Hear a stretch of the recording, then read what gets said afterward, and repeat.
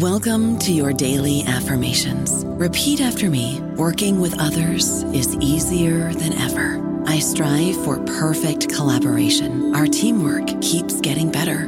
Yeah, affirmations are great, but Monday.com can really get you the teamwork you desire. Work together easily and share files, updates, data, and just about anything you want all in one platform.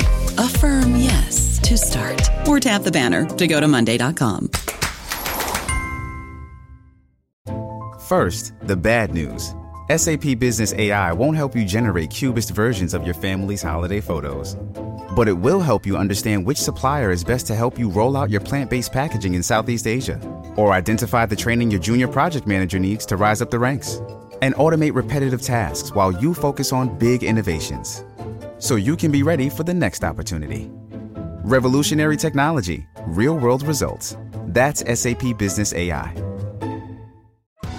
Survivor 46 is here, and so is On Fire, the only official Survivor podcast, and we have a twist this season.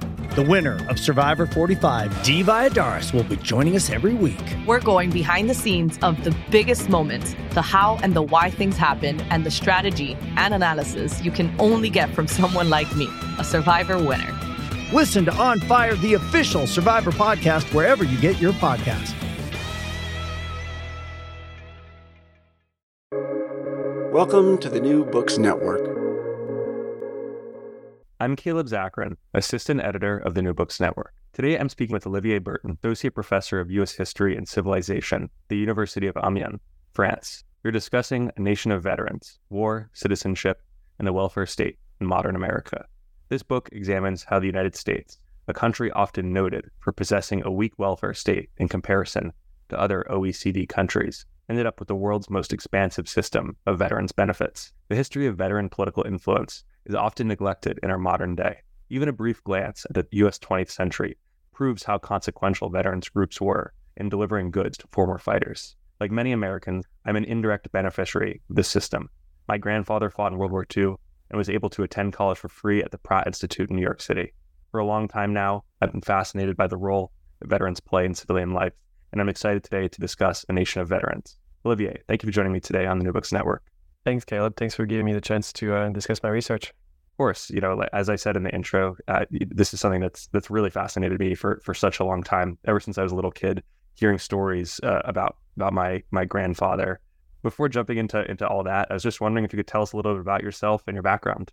Yeah, so in terms of personal background, I'm a French citizen, obviously. I did my undergraduate in Paris at the University of Sciences Po. Then I went abroad to the US to do my PhD in history at Princeton. Then I came back to Europe. I did a postdoc at Ludwig Maximilian University in Munich. And I ended up after 2.5 years there at the University of Amiens, where I've been since September of 2022. In terms of what I'm interested in as a scholar, I'd say I'm a political historian of the modern United States, which is to say that I'm interested in politics really as broadly defined as possible, and primarily in the relationship between state and society. This was actually the first thing that I worked on as a historian during my master's thesis in 2010, 2011. I wrote what was the biography of a conservative businesswoman named Vivian Kellams, who figured in the fight against taxes, an early figure in the feminist movement as well, and the conservative movement more largely. So this is the first thing that I really wrote about as a historian. And then when I came to Princeton for my PhD, I expanded those interests to look at the relationship between war and society, which led me to this project that we are talking about here. And as far as this particular book is concerned, was there a particular moment in time where you thought, oh, this is the topic that I should write about, or did it come about a bit more organically? Yeah, so I mean, there's two ways of answering that question. The first one is, honestly, it was a very random process like I said, I came to the PhD with a very different idea of what I wanted to do for my dissertation. I thought initially that I was going to expand on the biography of Vivian Kellams that I had done for my master's. But I quickly realized that writing biography, especially of someone who was not essentially a major figure in national politics, was not necessarily the best idea. So I went looking around the second or third year of my PhD, and I read Kim Phillips' fine, excellent state of the field essay on conservatism. which I think was published in 2011 in the Journal of American History. And I read there, she said in passing in the essay that the relationship of the conservative movement with veterans, and in particular with the American Legion, had not really been studied before and extensively. So I realized this was something that was worth spending time on, something that I was interested in as well. So I did a seminar paper on it. I went to the archives of the American Legion in Minneapolis, spent some time there, and realized that there was not just material, but also interest in the topic. So I decided to go ahead. So this is the first way to answer your question. The other way is also to say that as a foreigner who's been living in the U.S. at the time, who had been living in the U.S. for quite some time, I had always been interested in the place of veterans and the military in U.S. culture. I had been to different sort of baseball games, and I've always been interested in how there was always a display of flags at the beginning of those games. I was also interested in how Americans tended to always say thank you to every veteran that they met, and just the general respect with which veterans tended to be treated in public discourse, which was different from the place of veterans in, I think, European culture more generally, but also French culture more specifically, where I came from. It's not to say that French veterans are either mocked in any way, but simply that they occupy much less place in the public discourse, if not at all, to be honest. And so I was curious the difference in the US. And so when I realized it was a topic that was worth doing, I also realized that this would be a way to kind of investigate more in depth this question that I had always been interested in. So in a way, it was also a bit predetermined, I guess. Yeah, no, it's fascinating. Like, even saying the thank you for, like, it's not something that I even am aware of. I would have just assumed it was normal everywhere. No, it's not. People to thank veterans. Moving into the actual contents of the book, and then what we can, by the end, once we get some of the context for listeners, we can talk more about just the general place of veterans in the world today. But you begin this book by talking about the interwar period between World War I and World War II. And I was wondering if you just describe what that was like that period was like, the main players, the main organizations, groups between World War I and World War II. Yeah, so the book starts with World War I, and the interwar period in general was a difficult period for veterans for many reasons. The economic downturn that followed World War I in 1918, 1919. Also just the general chaos of the demobilization period. The war actually ended sooner than US and most Allied planners had expected. And so preparations were really not in place for approximately 4.7 million veterans to come home. And they got very little in terms of immediate support upon coming back, other than just a train ticket home. So it was a very difficult readjustment process. And more broadly, if you look at the entire period of the interwar years, so about 2 decades, the title of my first chapter is Reform and Reaction. And that's because the main narrative of the interwar period, I think, for US veterans, when it comes to their relationship with the state, was essentially the failure of progressives like Woodrow Wilson and the people behind him to implement kind of a lasting reform of veterans programs. And in reaction to that, veterans pushing back against that reform and managing to impose their own model. So to simplify what this debate was about between progressives and veterans, essentially what progressives wanted was cut down public spending on veterans, which was quite high during this period, by trying to treat them on the same level as other citizens, instead of offering them separate and more generous treatment programs like veterans hospitals or veterans pensions, for instance, veteran programs that were not actually open to the rest of the population. And so even though most progressives, and here I mean not just Wilson, but also FDR and beyond, most progressives actually recognized that those veterans who had incurred a disability in service deserved to get support from the state. At the same time, they also argued that the veterans who had left service without a disability should actually be treated on the same level as the rest of the population. So they thought that welfare benefits should go to groups in need of help instead of only to a specific, like veterans. Now, of course, as you can imagine, veterans disagreed with that argument. They defended the idea that I and others have called martial citizenship, which essentially is the idea the wartime service of veterans represented a sacred contract and debt that the U.S. government could never repay in its entirety, and that whatever benefits veterans receive in return after the war should not be counted as welfare, but rather as part of the cost of war. And therefore, veterans argued that their benefits, their programs, belong to a separate and different class of benefits, that they were not so quote-unquote welfare, but actually part of the cost of war. Now, of course, this logic was not accepted by everyone, even within the veteran community, I should point out. But this was the argument put forward by veterans throughout the time period looking at in this book. And it's the one that essentially, after a few years, won out against the progressive vision and allowed veterans to actively expand their own separate wealth system. And, when looking at World War II and just the start of it, how did the veterans movement immediately respond to the change? Was there a particularly interesting or unexpected reaction? Yeah, so let me just say a few things maybe about the veterans movement in general, like who are actually the biggest players in that. The veterans movement was a very large, and it still is a very large movement in terms of the number of organizations that were actually involved in it.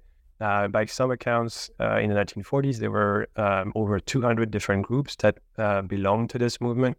But the ones that I focus on in the book, and were actually the three largest ones, namely the American Legion, the Veteran of Foreign Wars, and the Disabled American Veterans. And I focus on these not only because they were the largest ones. For instance, during the interwar period, the American Legion had between 600,000 and 1 million people, 1 million members. But also because those were groups that kept the most extensive archives and that were the most influential in terms of their in national politics. So to get to your question now of how did the veterans movement change after or during World War II? Well, essentially what those different organizations, the question that they faced at the beginning of World War II was a very similar question for every previous conflict, which was how were they going to integrate the new generation of veterans who were going to emerge at the end of the conflict. And in a way, this was an easy question for the Veterans of Foreign Wars and the Disabled American Veterans, because those were not actually war-specific in terms of eligibility. The VFW was open to every veteran who had served abroad, regardless of the war in which they had served, and indeed all veterans who were disabled, again, without regard to the war in which they had served. The critical difference was that the American Legion had been created back in 1919 precisely for World War I veterans. So this was a war-specific group.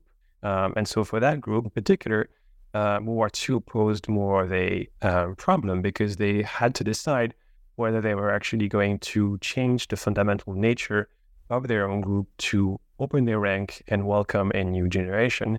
And this was even more of a problem for them because of the much larger size of this new generation. So there were approximately over 16 million Americans who served during World War II, compared with slightly less than 5 million for World War I.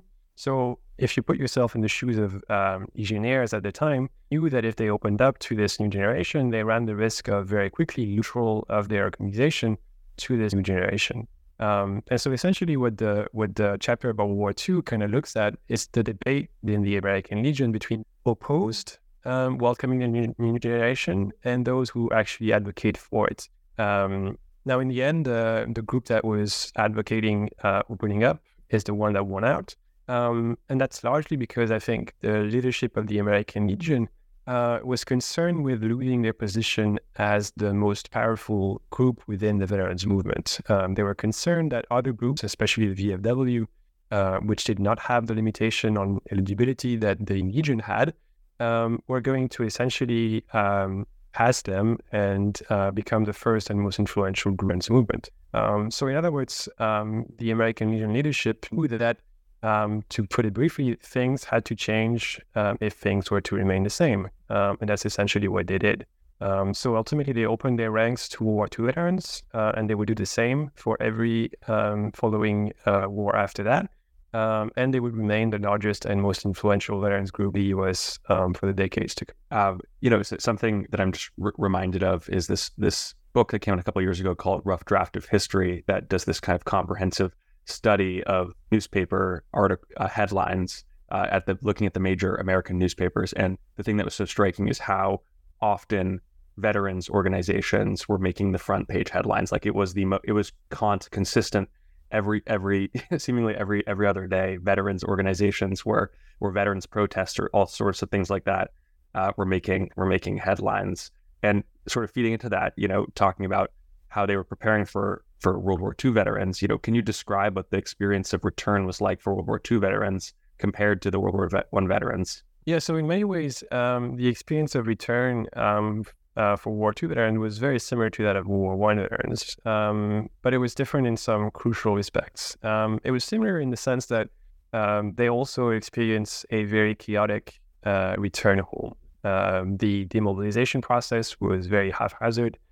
For many veterans, it occurred very slowly, so slowly, in fact, that there were mutinies in service bases abroad. There was also economic turmoil at home with the housing shortage. And also, like you said, many people were concerned that veterans would be agents of disruptions, that coming home, they would bring with them various kinds of social or physical or mental problems that would actually disrupt the U.S. political order. This was true not just for white veterans, but even more so for Black veterans, of course, who often faced lynchings when they returned south. And as for women veterans, of course, in both cases, World War I and World War II, they were simply ignored by the state and told to return to their home as child rearer. Now, the key difference between World War I and World War II is that after World War II, the state was actually better prepared for the problem of how to deal with veterans. Essentially, what happened within the structure of the American government during World War II is that policymakers were aware that to avoid another chaotic demobilization process, and especially a long and troublesome problem of dealing with veterans' benefits, we haven't talked about it, but the 1932 bonus march was a key problem that they absolutely wanted to avoid a repeat of. So to avoid having the same thing happen all over again after World War II, planning for the post-war began very early. In fact, almost as soon as the U.S. entered into World War II, it began preparing post-war. And this led to the passage of a number of key pieces of legislation, of course, the most important one being the Servicemen Readjustment Act of 1944, which is better known as the GI Bill, which you mentioned in your introduction, and which, of course, gave access to veterans, gave World War II veterans access to a host of new benefits that World War I veterans never had access to. Unemployment compensation, tuition payments if they wanted to return to school or to take on-the-job training, state guarantee for home, farm, or business, as well as help finding jobs. Now, at the time, this was seen as a very short-term solution to avoid the same kind of chaotic process that happened after World War I. And essentially, the way that this law was passed was by saying to U.S. policymakers who were concerned that an expensive project, that this would be limited only to a few veterans who use it very briefly and then return home and then no longer need it. Now, of course, the reality was very different. This was the first time in U.S. history that the federal government implemented readjustment benefits for the entire veteran population, regardless of disability. And this would prove one of the most popular veterans program after the... You mentioned it a little bit in that last answer, and you focus on it quite a bit in the book, but just the housing crisis that followed. Sort of you talk about what the housing crisis looked like for the returning soldiers and what actions were taken to improve the housing problems. Yeah, so the history of the housing crisis, which I delve into in one chapter, actually goes back much longer than World War II. It had origin in the Great Depression, which essentially led to cuts in the entire housing industry. And then during World War II, there were also wartime exigencies, which resulted in less civilian housing being constructed, as well as massive migration from rural areas to the cities where most of the defense work was taking place. And also, of course, at the very end of the war, you had the beginning of the baby boom, which meant that more couples needed of their own to move into. The result was a huge shortage of housing in 1944 and 1945. Essentially, to give you only one example, in 1946, the total number of homes that were estimated to be needed only for short-term needs was approximately 2.7 million. So this was a major problem, and I would say one of the most important problem that the Truman administration faced after World War II. And the Truman administration never actually implemented a coherent housing policy, first because they were not actually really ready for it. This was not really the problem that US policymakers had been preparing for. Everyone thought that an economic depression after the war, and no one really planned for that shortage. And so there was no solutions ready to be implemented. The other reason why the Truman administration couldn't really deal with it was because they lacked a tool to do so. After Republicans won in 1946, the midterm elections, they forced Truman to take away price controls, which essentially meant that he couldn't actually implement the limits on housing prices that he wanted to implement. And so essentially what took place within the veterans movement in the next few years, essentially from approximately 1945 to 1948, 1949, a fight over which solution to support as a way to solve the shortage. What you had was division between the two generations, between World War I and two generations within the veterans movement. Of course, I'm generalizing, but as a whole, most World War I veterans tended to be more conservative, economically speaking. They tend to prefer sort of a version of trickle-down economics. The idea that if you just allow the housing industry to build more housing, gradually speaking, they will end up build the kind of housing that will appeal to middle-class or working-class people, and therefore the problem would solve itself. They also thought that having the government indirectly in the housing industry would kind of be something akin to what Soviet Russia was doing.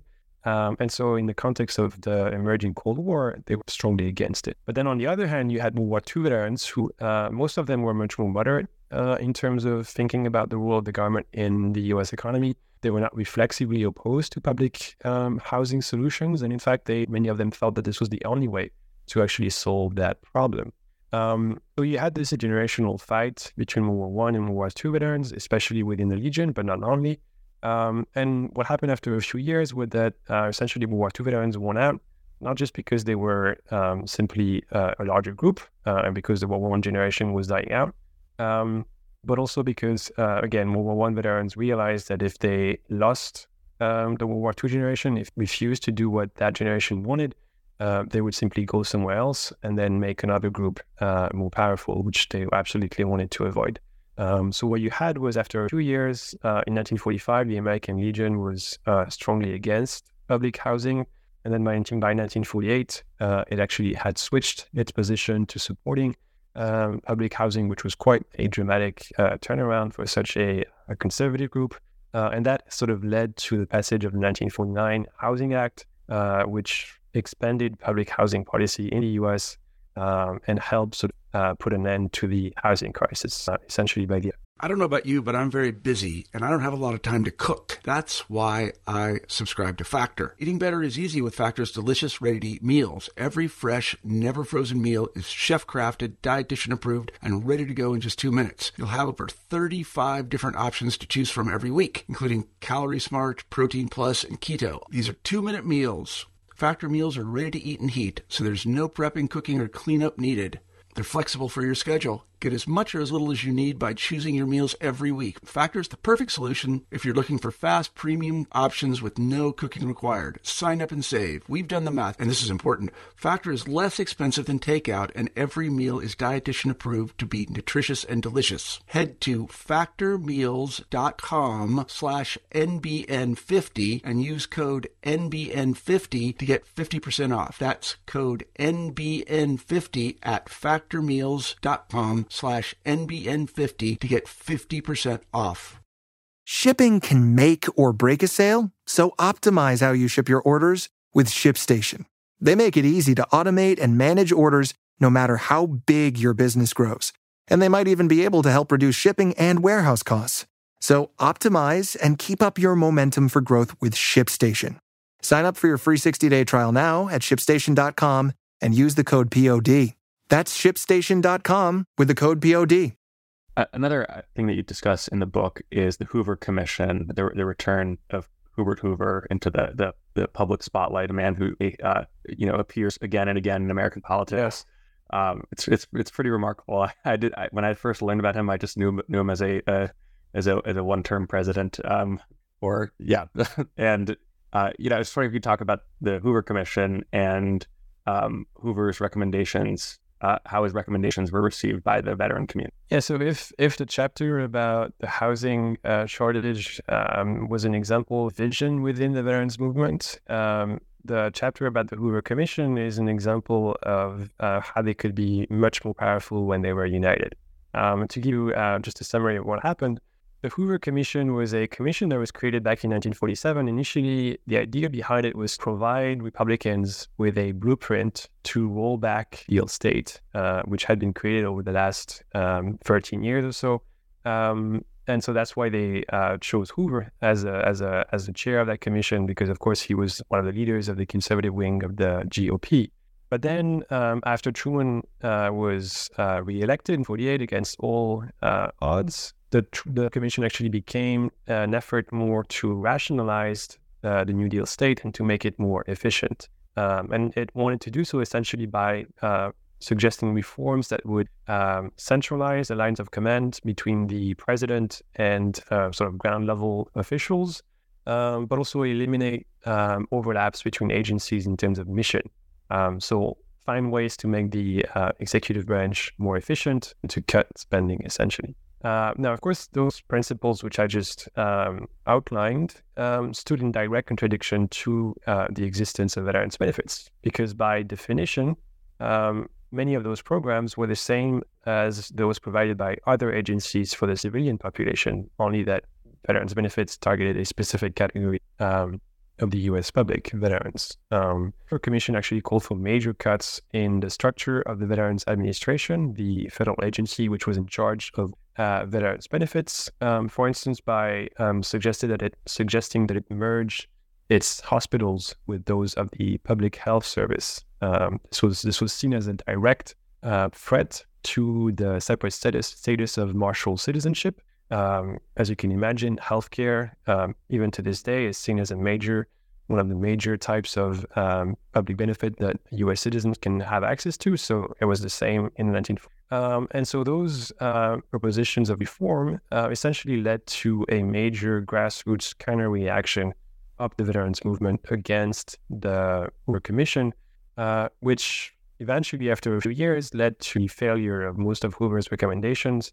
By the early 1950s, had success in other areas of the government in suggesting reform and implementing it. When it comes to veterans affairs, most of the reforms suggested by the group actually failed. And so I see that as an example of how powerful veterans could be when they united across generations as opposed to divided. Just after World War II, of course, the Cold War begins to heat up, so to speak. And I was wondering if you could just talk about, broadly speaking, how veterans and veteran affairs were shaped by the nascent and growing anti-communist movement, specifically spearheaded by Senator Joseph McCarthy. Yeah, so here, this was perhaps the chapter about the Second Red Scare was perhaps the one where I was most reacting against scholarship on the topic, in the sense that if you read books about the Second Red Scare, you often find that veterans are typically portrayed as the foot soldiers of the Second Red Scare, as the most ardent supporters of the quote-unquote anti-Red crusade. The Legion, the VFW, really are pictured as some of the most powerful defenders of McCarthy. Now, to an extent, that's true, of course. In the book, I call the Legion the civic heart of the Second Red Scare, by contrast with what Ellen Schrecker has called the bureaucratic heart of the Second Red Scare, which was the FBI. The Legion supported financially and politically almost all of the most famous anti-communist speaks. It also actively lobbied for all the pieces of anti-communist legislation.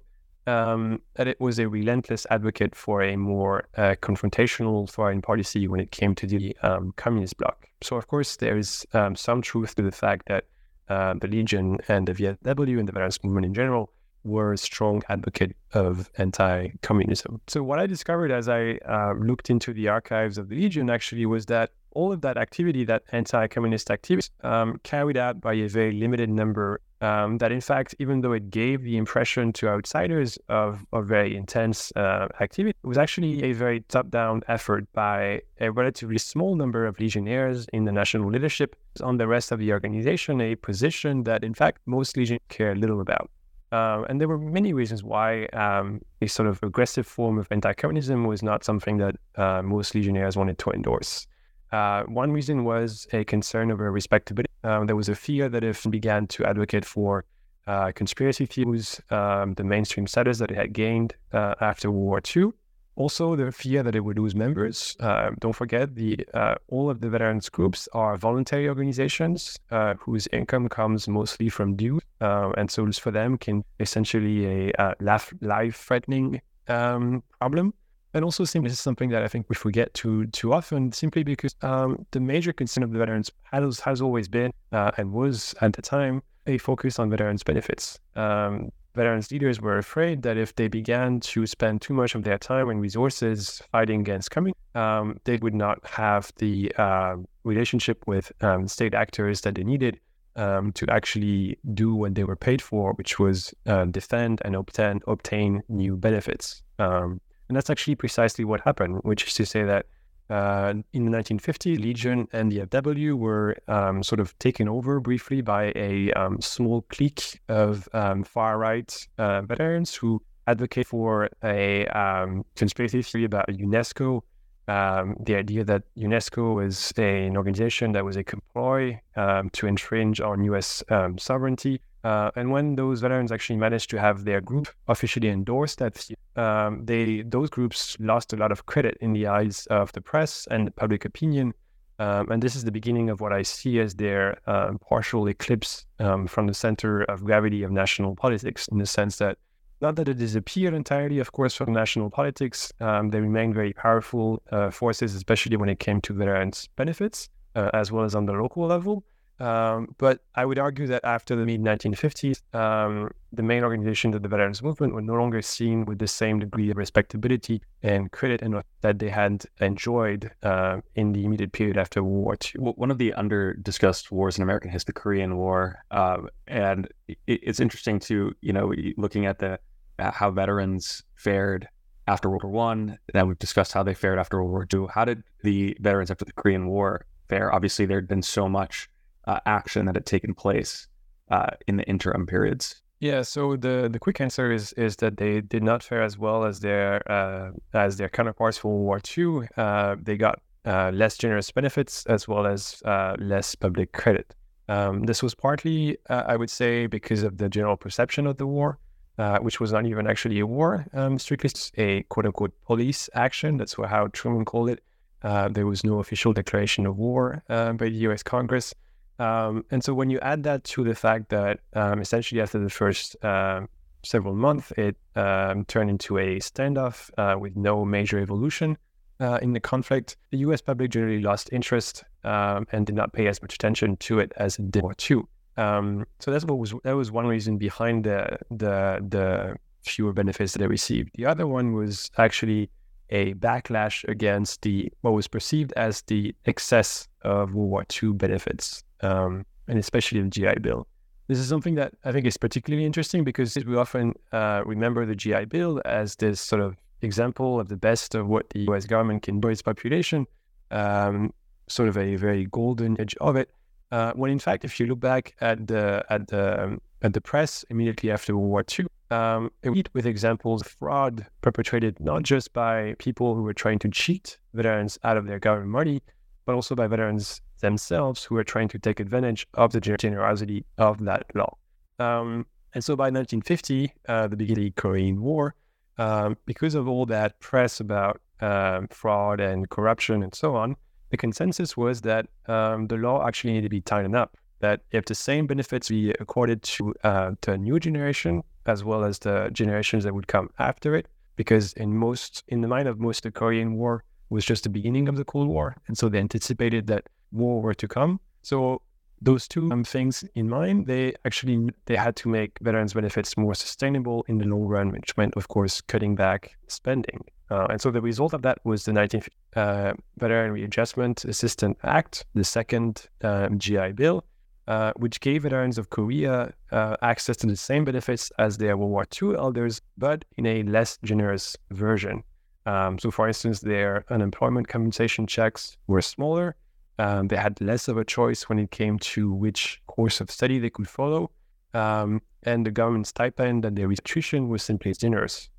So you had, in that sense, you had both consolidation of veterans' benefits in the sense that the new kind of readjustment benefits that had been created in 1944 were confirmed, but you also had a backlash in the sense that they were now made as generous. Something that you discussed briefly before was this concept of martial citizenship, and it seems to be this constant theme that you're picking up again and again in the book. And I was wondering if you just talk about the history, just in a sort of a general sense, the history and legacy of martial citizenship. Yeah, so the history of martial citizenship is essentially the history of the U.S. welfare state. It's a history that goes back to the 17th century, colonial America, with the first pensions being granted to veterans of the militia in the Plymouth colony. And essentially, it's a story of how those benefits were gradually expended after each war. You had bounty land grants after the Revolution. You had old soldiers' homes after the Civil War, hospitals after World War I, et cetera, et cetera. So it's the history of a gradual but steady expansion. And so in many ways, the period that I'm looking at here in the book is just one chapter in a much older and much longer story that began before and continues to this day. But I will also argue that it wasn't just any chapter in the sense that it was also during this time period, so between World War I and 1960, that martial citizenship became permanently embedded in public policy. During that period, you had a shift from a war-specific time-limited model in the sense that every generation was granted benefits to itself, and those benefits were supposed to expire after the passing of the last veteran of that generation. You had to shift away from that model to a more universal, unlimited framework that was supposed to apply to all veterans in the future, regardless of which had fought on. And the key step in that direction was the creation of single agency with responsibility for all veterans' benefits, regardless of the war in which the veterans had fought. VA, the Veterans Administration, in 1930. And so that's sort of the longer history. In terms of the legacy of that concept is also sort of paradoxical in the sense that, as I said before, the book ends with a sort of partial eclipse of the veterans movement, which I would argue is actually evidence not just of the failure of that movement, but of its success, in the sense that veterans groups declined in part because they no longer needed to fight so hard for martial citizenship to be accepted. Since it became sort of a fact of life for most Americans, I mean, you said yourself earlier that this was something you had never thought about. This also became less something to be mobilized, that we mobilized for, to defend.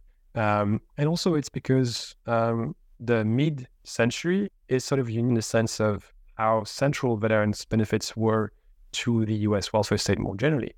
If you look at the share of federal spending on social welfare, in 1948, 1950, it was about 3/5 of all spending.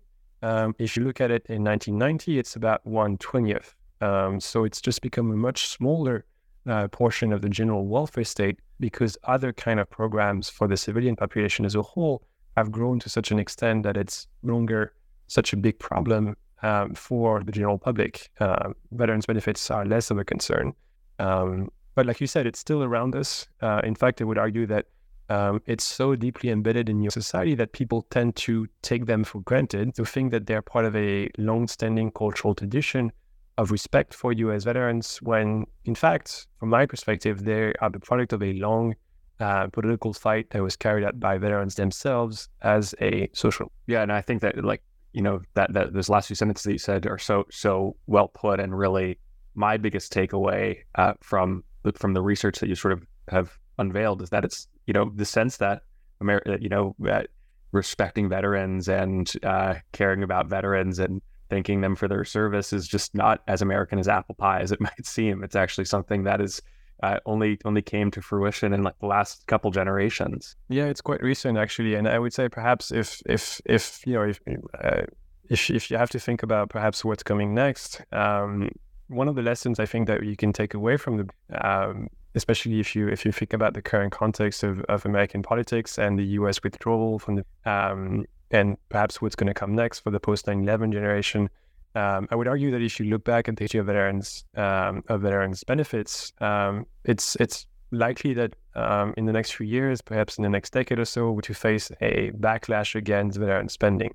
If you look back at U.S. history, after every war, it didn't take very long for the general mood of the population to turn quickly against veterans, to sort of go from patriotic support for veterans in wartime, concern for fiscal responsibility, and sort of budget cuts, essentially. And so I think that as the US is withdrawing from military engagement in the Middle East, and as VA spending keeps this is something that doesn't really get much attention in the US media, but VA spending actually increased fivefold from 2000 to 2021. So from about $45 billion to over $245 billion. I think it's only a matter of time before we sort of begin to see the same kind of pushback against veteran spending that I describe in the book. Yeah, my very last question, and this is one that's just more so out of interest about the long-standing. There's a long tradition of French scholars studying America, and I was wondering if for you yourself as a French scholar studying America, if there's anything that you think that there's something about America that maybe an American scholar isn't capable of seeing, that a French scholar like Tocqueville or like yourself or Justin Weiss or others are capable. I hadn't thought of it, but I think it's not so much being French as being foreigner that I think helps me see some of the things that perhaps Americans don't see. So for instance, I was just stunned I spent more than 3 months in the archives of the Legion in Indianapolis. And again, this was a group that played a major role in the growth of the US welfare state in national politics, which had more than 3 million people in the middle of the 20th century. And for 3 months, I was the only researcher there. And so it was just really surprising to see such a large group with such an outsized influence in US politics seem to attract so little attention. And even to this day, I think, the veterans history field that is, I think, growing and attracting more and more practitioners.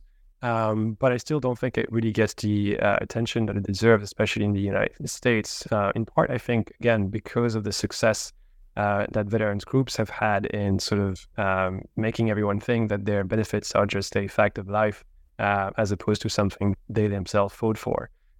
So I think being French, being a foreigner, sort of helped me see that as strange, as weird, as worth investigating, as opposed to taking it for granted. So in that sense, I think that was a advantage that I had.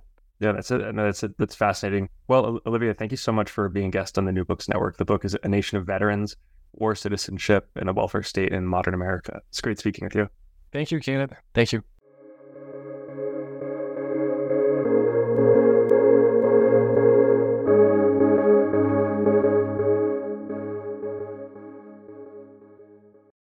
Hey guys, it is Ryan. I'm not sure if you know this about me, but I'm a bit of a fun fanatic when I can. I like to work, but I like fun too. It's a thing. And now the truth is out there. I can tell you about my favorite place to have fun. Chumba Casino. They have hundreds of social casino style games to choose from with new games released each week. You can play for free anytime, anywhere. And each day brings a new chance to collect daily bonuses. So join me in the fun. Sign up now at ChumbaCasino.com. No purchase necessary. VGW Group. Void where prohibited by law. See terms and conditions. 18+.